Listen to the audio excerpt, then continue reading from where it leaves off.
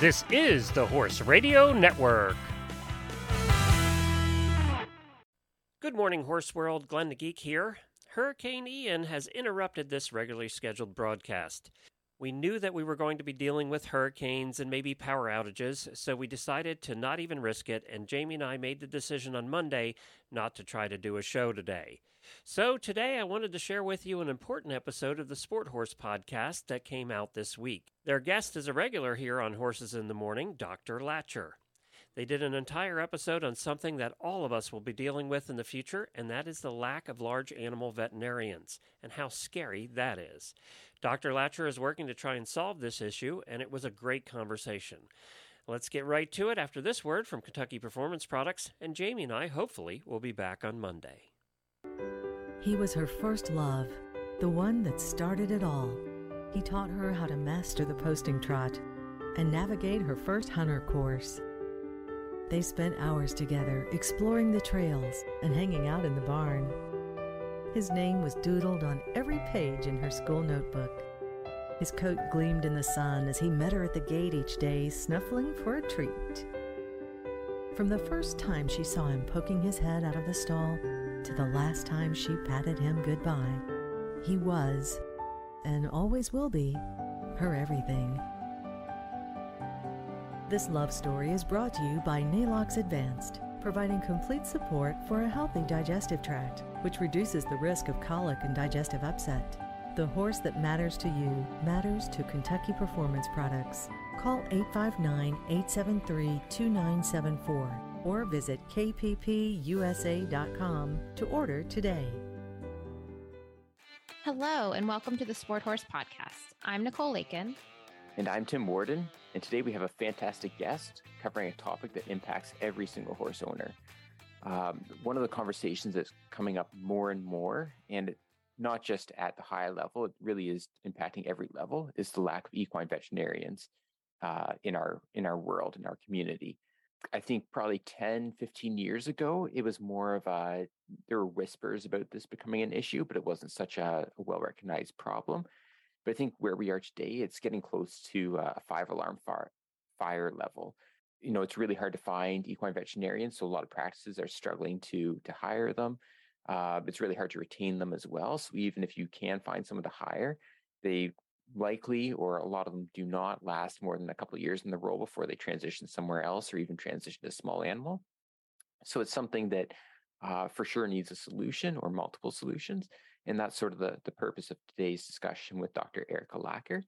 And this will be the first discussion, and we're hoping to create a little bit of a series looking into this problem a little bit more. So I think there are a lot of different viewpoints to look at. There's for sure, the equine veterinarians, the veterinary schools, and sort of the admission component, and then as well looking at what the actual horse owners and the riders and the community needs from the equine veterinarians. So we're really excited to jump into this important topic. So today's guest, as Tim said, is Dr. Erica Lacher. She's a 2001 graduate of the University of Florida's College of Veterinary Medicine and the owner of Spring Hill Equine Veterinary Clinic in Newberry, Florida. In addition to practicing medicine, she's also an author, blogger, and podcaster with the mission of making the world a better place for horses. Her podcast, which I recommend everyone check out, is Straight from the Horse Doctor's Mouth. It's popular among horse owners worldwide. She enjoys competing in show jumping with her horses and spending time outdoors with her husband. Hi, Dr. Lacher, and welcome to the Sport Horse Podcast. Hello. Thanks for having me there. Awesome. Well, we'll jump right into our conversation today about equine veterinarians, or the lack thereof, as we're going to discuss. As an equine veterinarian with a busy practice, I'm curious what sort of workforce trends you're seeing in North America and even globally, if that's something that you've been keeping an eye on that are causing concern for you. Equine veterinarians don't exist. We're an endangered species. I think we should be on the list. And it's not just equine veterinarians that have become difficult. I foster them. I raise them from pre-vet school. I help them get into vet school. I have sort of a supply chain that I try to have available for me, but it's not just the veterinarians. It's also all the people around us too. The hard working technicians, the the clinic staff that helps us just get it all done. So between all of it, having that workforce available to us to manage everything we do is getting harder and harder. Yeah, for sure. I listened to your 100th podcast episode, I believe it was, where you get into the nitty gritty of all this. But I'm wondering if you want to share with us a little bit of what you discussed in that episode. And I highly recommend everyone go check it out, in terms of both the lifestyle and the demands of equine veterinarians that are a little different even from, small animal veterinarians. And also just something that you bring up that I think is not talked about enough, but that you guys are horse people at heart, and you're human beings, and sort of what the demands of the job do to those aspects of your life and your well-being. Well, I think, especially being the Sport Horse podcast, you have a lot of people who listen who are the horse people to their core, and if you're talking about looking at some of the top people in the industry, those people do horses 7 days a week. There's no other way to do it. When you're doing Olympic level, high level stuff, it's all the time. And for many of us, we do understand that horses are a 7 day a week. They don't care it's Christmas. Heck, I think they prefer it's Christmas when it comes to emergencies, but they're all the time. And we all know that. But when it's your job, it can be a little excessive when somebody thinks of something at 3 a.m. And I get it. They're super concerned about, is that the proper diet for Flicka? And they want to know now, and they text you at 3 a.m. to ask you, because that's when it crosses their mind. But I can't turn my phone off because I'm on call. So that means that at 3 a.m. I get woken up to a texting asking if Ultium is really the right answer, or should it be, a different Purina food. I'm like, oh, okay, I can deal with this in the morning. And, I like I said, I absolutely get it. I am a horse person. I am inappropriately attached to my current show horse. My office refers to me as a 12-year-old child when it comes to her, and I would totally deck her out in glitter and unicorn horns. But my concerns do also come up at 3 a.m, but I have to come up with a way to temper that and say, all right, don't text my trainer now. Maybe formulate a thought and put it together in an email and get that out. So, we have those concerns, and especially when we're talking about high level horses, we need to deal with that sooner rather than later. But being aware of the fact that on the other end of that phone, there is a person who doesn't necessarily want to do this 24/7 with your horse, and just being respectful of that time that we are able to take away. The other thing that I would say is, like, for instance, my practice, we have more than one veterinarian, and it means that we can rotate who is on call. But many times there is I have to see Dr. Lacher, or I have to see Dr. Smith, or, there's that, like, no, I can't see this other person. And understanding that the way that you get to see Dr. Lacher for longer is that you give me that time when I can go home and I can recharge and I can relax and I can rest. That's really interesting. And I thought the one point you talked about there, it really circles back to just how available people perceive the veterinarians to be, sort of, right? And I'm curious, not that you've been in practice too long, but I'm curious to know if we almost look at the history. And when you talk to trainers, they always talk about, like, all this next generation and how they're so much more demanding and how things were different in the good old days and everything. But I'm curious to hear your perspective as a veterinarian about when you first got into this. Was there a different expectation than there is now with, if you go on LinkedIn, there's so much more focus on, I think, the work-life balance than maybe people talked about 20, 40, 60 years ago. So, like, do you think that that's factoring in, and then as well with the technology being so readily available with text messaging and everyone carrying a smartphone with them? Yeah, when I started 20 something years ago, I like to pretend it's 5 years ago, but it's really not. I had a cell phone. You could store 7 numbers in it. Yeah. So I knew everyone's phone number because it was in my head, because I had to be able to dial it. And when I came to the practice, I added a computer to the truck. So that was exciting. But there was there was a bit of a wall between us and the clients, no matter what, right? Like we couldn't necessarily answer the phone at any time of day or night. Texting didn't exist. I'm really dating myself there. And Lord knows we couldn't be Facebook friends because that wasn't a thing. So, we had this sort of imposed wall. And I don't think that we necessarily appreciated what that gave us for a boundary, because we didn't recognize it as a boundary at the time. And so I've lived through a lot of this change. And when all of a sudden I could text with a client and be able to say yes or no really fast, instead of, okay, I've got to look up their phone number, I've got to dial them, I've got to do all this stuff. Oh, I can text them and just be like, yep, looks good, great to go. Then I was super excited about that. But in the process, I eroded that border a bit, and like I said, it's not that any of us meant to do this, and it seemed like a great idea at the time. And then my first cell phone that had a camera, first off, I was like, why do I need a camera? I regret that statement every day. But then I was like, oh, I can see the laceration. I can see that it is somewhere that I'm never going to suture and it's going to be fine. And I don't need to go out and see that. And I was like, this is amazing. But now I get pictures all the time. So again, there was sort of this slow erosion of that wall between us. And now I totally get it. Like you don't give two thoughts to texting someone. And no matter, most people don't honestly give two thoughts about it, no matter what time of the day or night it is, because, we just don't think about it that way. If you erode that wall a little bit as a friend on Facebook or social media with someone like myself, or, I follow Dr. Benoit, who you've had on here. So but we're not really friends, right? So I think erosion of that line has made it difficult for us as veterinarians to then put some boundaries back in place that allow us to have some space to work on, like our mental health and our sanity. Really, really interesting. And I'd be curious to hear your thoughts. So we have just so much more connectivity now and everything happens so much faster. Do you think that that's actually translated into the better quality of care for the horses?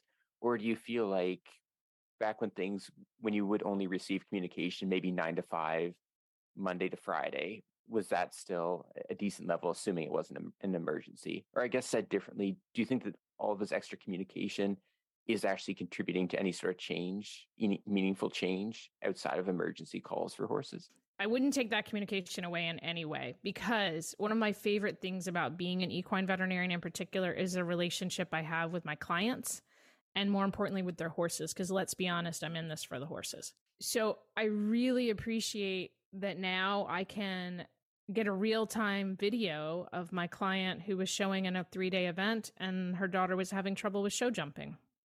She could send me the video. I mean, I got it that evening, and she could say, do you think this is a pain issue or do you think this is a behavioral issue? And, it's fantastic to me as a veterinarian to be able to look at it and be like, ugh, like she took an off step there on that left front.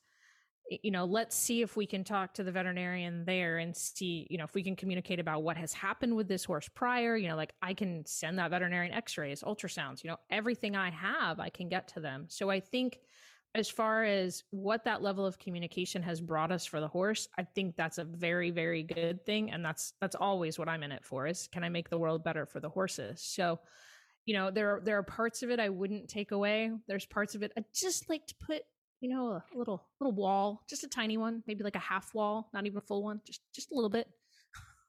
Yeah, I mean, it's fascinating. And I think those sort of communication and boundary related questions are something that any professional in this industry should be able to relate to, whether it's between them and their clients or, them and their veterinarian. And so, I think it's important to encourage people to sit back and say, wow, the same problem that's inflicting me, I didn't even realize I was sort of, putting on my veterinarian and maybe making their life a little less enjoyable in the process.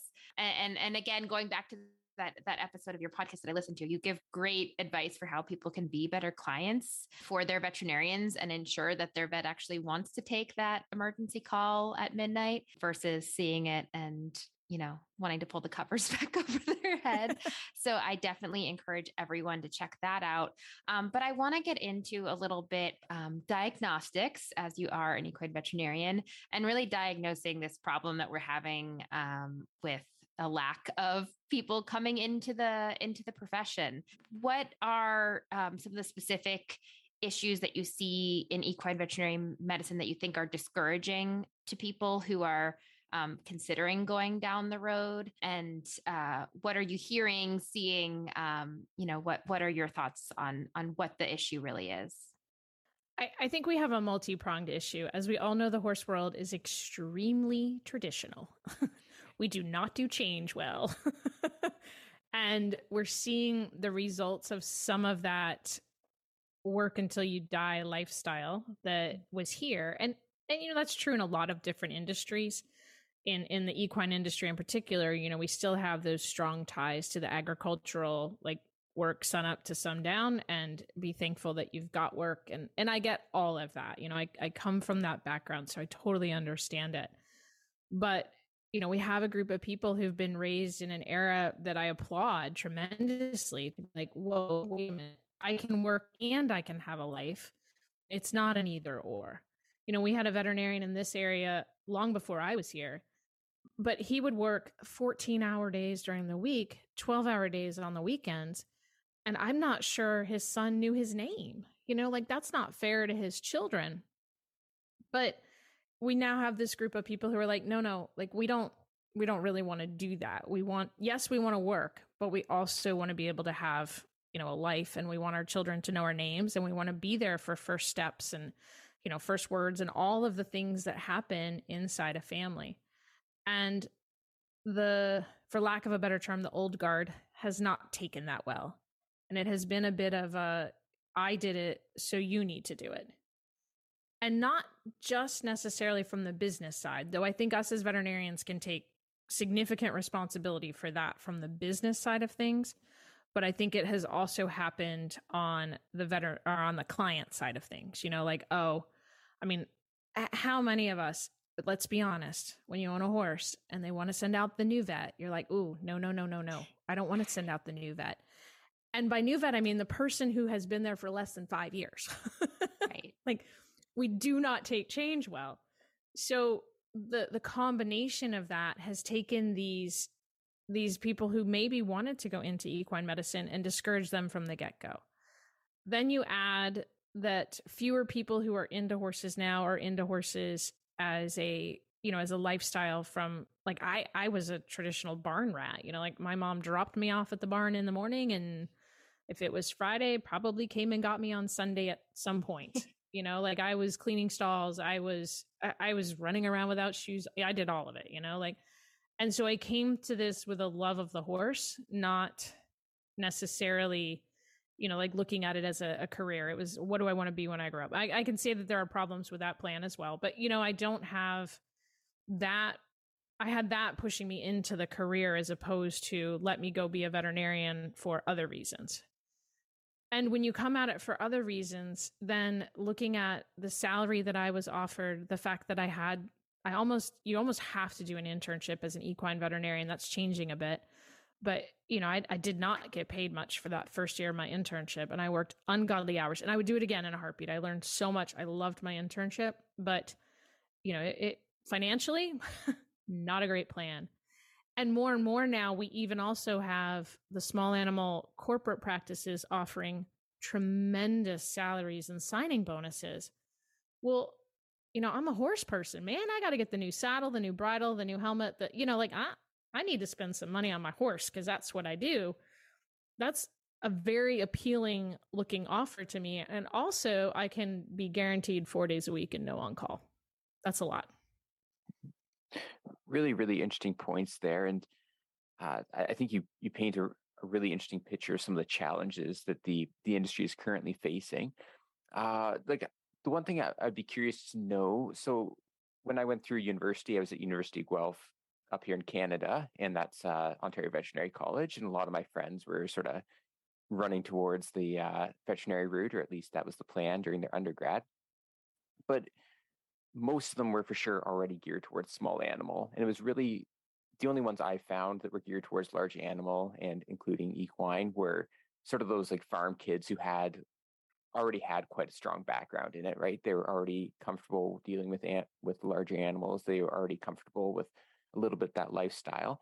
And as the world becomes more and more sort of urban areas and we're losing some of those country type places, like, do you feel like we're also just pulling from such a small sample size almost now, like of people who are comfortable with large animals and who are comfortable dealing with horses, that we're sort of fighting a battle with just fewer and fewer people who we could even select for it? Absolutely.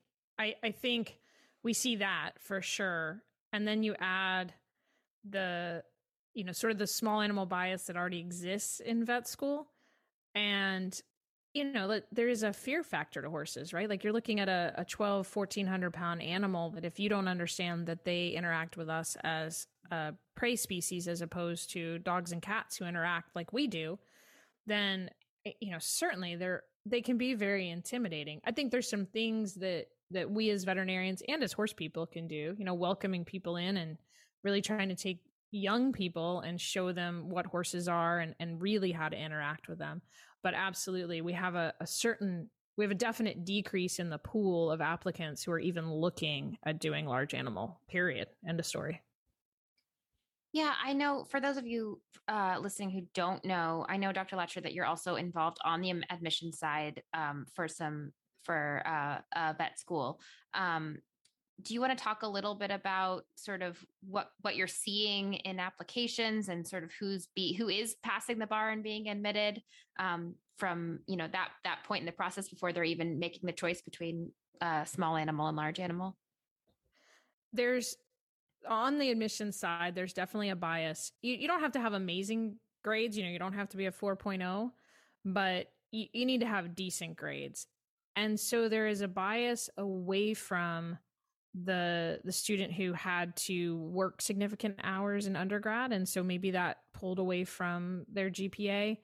There's just, at least the university that I'm part of, for sure, I would say there is a bias towards the grades as opposed to the content. And we are working hard to adjust that, but it's turning the Queen Mary. It is not a quick process to adjust anything, and then add academia into it, and it's a slower process. But there's just, even the kids that apply, like, and we look at, I think they haven't given us the numbers yet for this year. That'll be in a meeting coming up. But last year was like 800 applications. We went through at this university, we go through a lot of those. We look at like 650, 700 of those applications. Somebody puts eyes on and looks at them. And I will tell you that 80 to 90% of the ones that I went through were, they want to do small animal, like equine, large animal. It isn't even on their radar, and they have no experience with it at all at any point in their life. So, maybe they volunteered once at some retirement home for horses, or, like they found a way to be able to put it on their vet school resume, but they didn't spend any meaningful time around large animals in any way. And the large, the cattle industry is experiencing this as well. So it's definitely an issue, and it's not an easy one to solve, or we'd all have miracle solutions for sure. And those are really interesting stats, Dr. Lacher. And the one thing that I always think about as well, I think that anyone who's going the medical route, whether it's human or veterinary medicine, like, I think that they tend to be quite ambitious and curious individuals and just really want to do what's best for their patients. My 9-to-5 job, I'm involved with like a lot of individuals who are at the University of Toronto's Department of Surgery. And like you see in that environment, there's so much opportunity for continuing education. And I feel like on the human side, like that's a little bit more entrenched perhaps than it is on the equine side. Like, can you speak a little bit about how just the lifestyle that you have to live to run your practice maybe can take away from some continuing education opportunities and some of that collaborative opportunity, or maybe it isn't an issue, but I'd be curious to hear your thoughts on that. It's currently a pretty giant issue for me, actually. And part of it is that, like this year, we, in an effort to try to get some space to breathe, we were waiting on a vet to graduate so that we could bring her on. She came on mid-July. We have a very intensive mentorship process. So I have been mentoring her for the past 2 months, like one-on-one. Right now, we've just started turning her loose for some time on her own. And, like, it's funny when they come out of vet school, like, she has all the skills. She's a great veterinarian. We have to work on all the other stuff. I mean, one of them being like, how do you put medical records into our computer system? That's different. It's all the things that you didn't think you'd be worried about when you were in vet school. When you get out, you're like, oh my Lord, it's all this stuff. So, I've been mentoring that one. Then we had one of our veterinarians we lost to small animal medicine for all of the reasons I outlined. And so, we were waiting for another one. We got another one hired. I am so thankful for that. But anyway, we got another one hired. And so now I'm onboarding another one. But in the process, we were basically down 2 veterinarians. So trying to cover all of the on-call, do the things that we need to do to meet our clients' needs means that I was working I was working all the time basically. And I was on call all the time too, because the joy of being the owner of the practice is that you're the one who gets to pick up the slack. So, but it also makes it extremely difficult to figure out, how do I get away for a period of time in order to do continuing education? And there's been some great companies out there that have come up with some online options that we can do. And I've done a few of those. It's also just hard. They were online lectures at 7:00 at night, which is fantastic. I don't know how the West Coasters do it, because it's all, 7:00 Eastern time. But anyway, then I'm, sitting down trying to figure out like where we are, what are we doing? One of them was very in-depth anatomy, which was amazing, but my phone rings and I have to go out on a call. So, I had to take that time to get myself into the mindset, to be in that learning mindset, to be really focused, because it was very in-depth. It was wonderful stuff. Actually, it was with Dr. Benoit, but I had to get into that mindset. I got yanked out of it. Now I got to figure out, when can I get back in it so that I can watch the replay of it. But we all know that doesn't go well. So, there's opportunities out there, but as there are fewer and fewer of us, it gets harder and harder to figure out how you can carve that time out to go do it. Yeah, those are all, really important points. And it's so interesting, Tim, too, to hear, you talk about the difference between what you see on the human side versus what's happening on the veterinary side. And, maybe there's lessons for us to learn there. So we've identified the problem, we've diagnosed it. I'm curious if you have any thoughts about the future, assuming we can come up with some really good ideas to solve this problem and that it doesn't continue to go the way that it's going. Any thoughts or brilliant ideas on what, especially like what we can be doing as members of the sport horse community, as equestrians, as people who love their vets? What are some of the solutions that you've thought of that you think we should all be aware of? Well, one of the things we talk about is, before you contact your veterinarian, and I encourage you to, one of our things is that you should have a great relationship with your veterinarian. And I truly mean that. But before you contact me, take a second and decide, could this be an email? So if it could be an email, go ahead and email me. If it is an emergency, none of us mind seeing a true emergency, but making sure that your veterinarian is part of your team that takes care of your horse, as opposed to the person you call periodically, is key. Like the clients that I'm there for, like it doesn't matter what, I am there. I am part of their vaccines. I help them decide what vaccine plan are we going to go on. We discuss medications. Sure, they Google stuff. I don't have any problem with Googling stuff. I Google stuff all day long. I don't know how I survived before Google. I went to vet school pre-Google. That was hard. So, I don't mind it, but I have to be a part of the conversation before you're applying the Dr. Smith's Wonder Salve to your horse's leg. And then we're going to go to a horse show next week, and I have to tell you, there's an illegal medication in that. You can't go to that horse show, or I could have fixed the problem last week, but now we're in big, big, big trouble. So I think making sure that you use your veterinarian for the amazing resource they are. We learn a very broad base of things in school. And once we're out, we learn even more, and we have a ton of resources. Like, I may not know the answer, but the chances are good I have probably asked that same question. And so I know the best person to send you to say, oh, you have a feed question. Let me call Dr. Vineyard from Purina. Oh, we have a significant movement problem going on that is not necessarily a lameness. Let me see what I can do to find you like a Dr. Benoit. We have those relationships. And so we can help you be the best person you can for your horse. So I think having that, like I said, making sure that it's not texting me at 2 a.m. to tell me that you have eggs for sale, because that has certainly happened and it's not good. I will not be buying your eggs at 2 a.m. So, making sure that you think about like the person on the other end of that phone for just a moment. And like I said, if it's an emergency, none of us ever mind going. Where we have the issue is your horse has been sick for 4 or 5 days and now you're calling us. By the way, you're probably doing that at 9 o'clock at night, and the horse has been sick since like 10 a.m. on Tuesday. So, those are great ways to not have us be your best friend at 2 a.m. So, I think from a veterinarian standpoint, applying some of those from where to find new ones.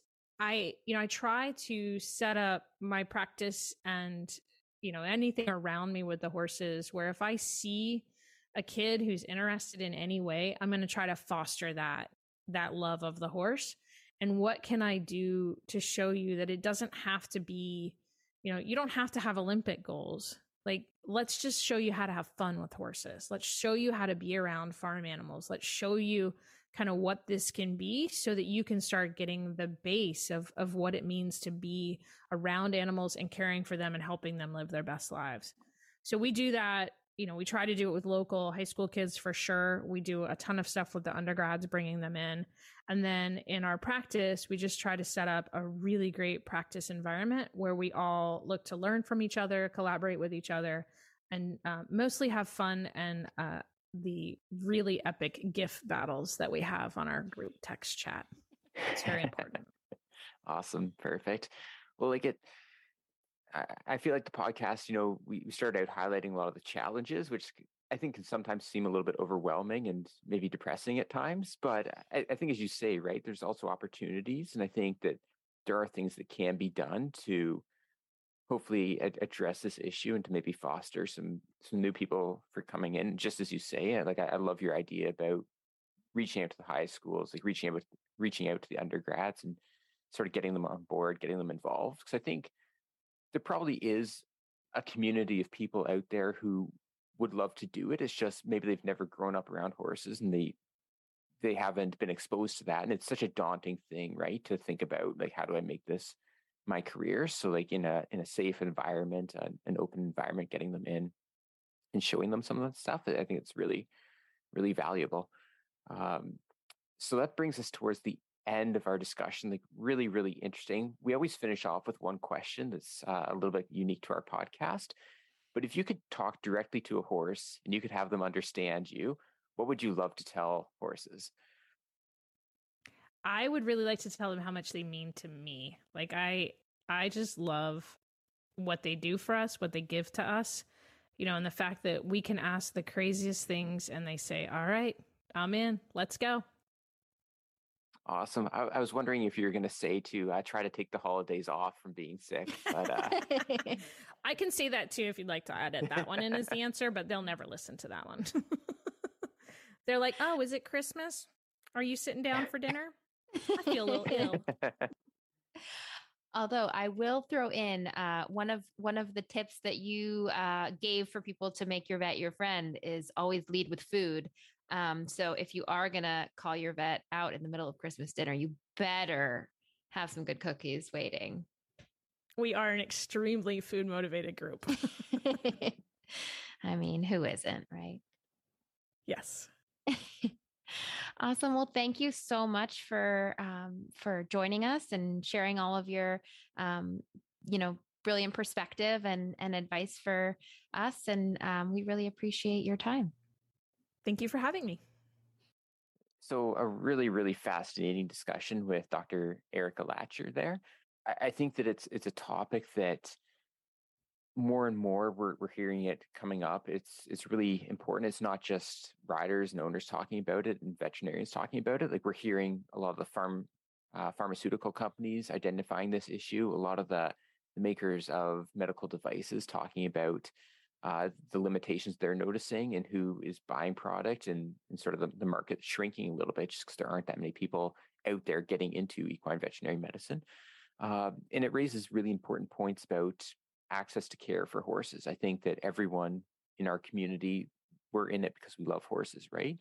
And we want to give them the best care that we can. And I think in a lot of places, as equine veterinarians sort of disappear, as there just aren't that many going into it anymore, and the old guard as they retire, I could see a lot of communities, especially outside of like the Floridas and Californias, that are so have a high population of horses, but those other places in the world that are a little less populated with horses, like there may just not be any equine veterinarians there, which creates massive issues. So either people need to ship the horses further to get treated, which isn't ideal, and especially in emergency situations, or you need to start flying veterinarians in, which also has its challenges as well. So it's a really, really important topic. Really, really fascinating to hear the points from today's episode. Yeah, I'm really excited to continue this conversation. You know, Dr. Lacher brought up a lot of really important points from her perspective as to, you know, sort of the lack of motivation for people to get into equine veterinary medicine, the lack of access to horses for the general public in general that would maybe, you know, spark a light for somebody that this could be a career path for them. And also both the financial and time related pressures, you know, that come with choosing this path for your career, and how that's, you know, having an impact on people who are making the choice of maybe whether or not to go to vet school, or then whether to go into small animal medicine versus large animal medicine. So I'm really looking forward to continuing this conversation. It's obviously one that's really important that we all need to care about. And I also think it's something that is going to take an industry-wide approach. I don't think it's just a simple fix. So I hope that we can, you know, together with Dr. Lacher and some of our other speakers over the coming episodes, come up with some ideas and hopefully inspire people in the industry to get involved and try and work towards addressing this issue.